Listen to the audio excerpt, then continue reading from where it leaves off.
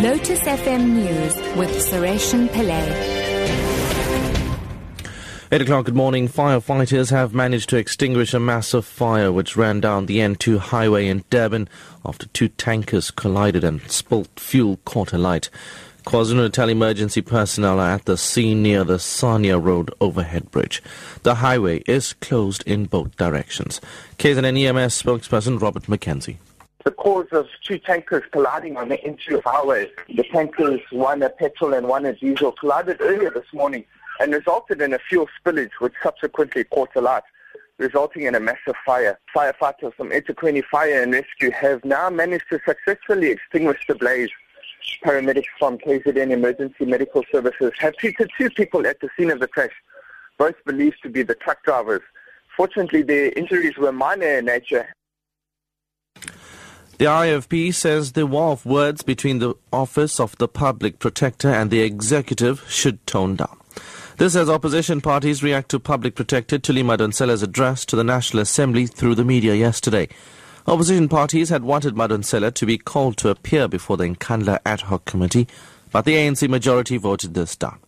IFP Chief Whip Naren Singh says they've been calling for the Public Protector to be heard since the first Ad Hoc Committee.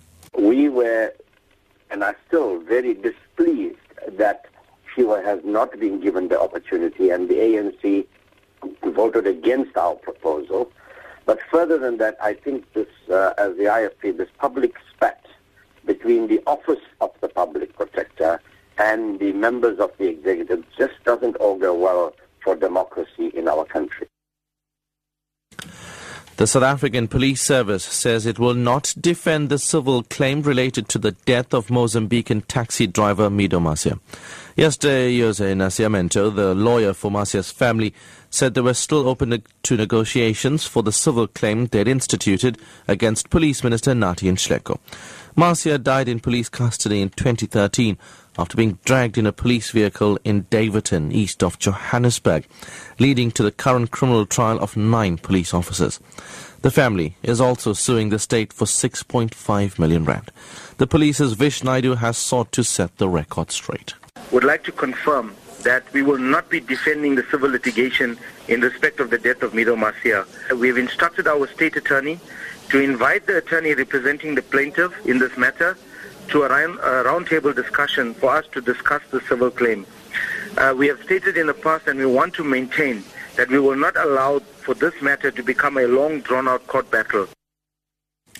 The Cape Town Weather Office says inclement weather across the peninsula will ease during the day. Forecaster Alan Morrison says the gale force winds, which gusted up to 60 kilometers per hour overnight, will slow down today.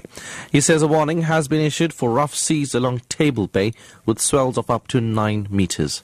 This morning we'll see some rain showers at times with fresh to strong northwesterly winds, but by the time we get into the afternoon, the rain should ease off and we'll probably have partly cloudy skies, but the winds will still remain rather fresh. And by Thursday, it should be quite a nice, pleasant winter's day for Cape Town.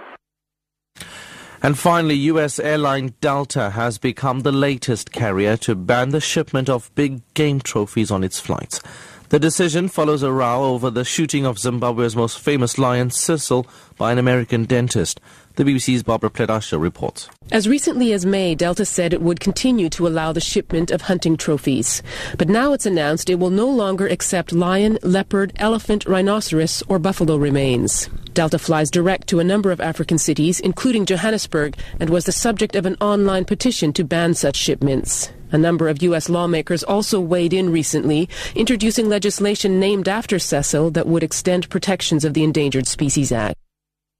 Top story at 8 o'clock. Firefighters have managed to extinguish a massive fire which ran down the N2 highway in Durban after two tankers collided and the spilled fuel caught alight. The highway is closed in both directions. I'm Sureshan Pillay, back at 9. Morning Rush. Time saver.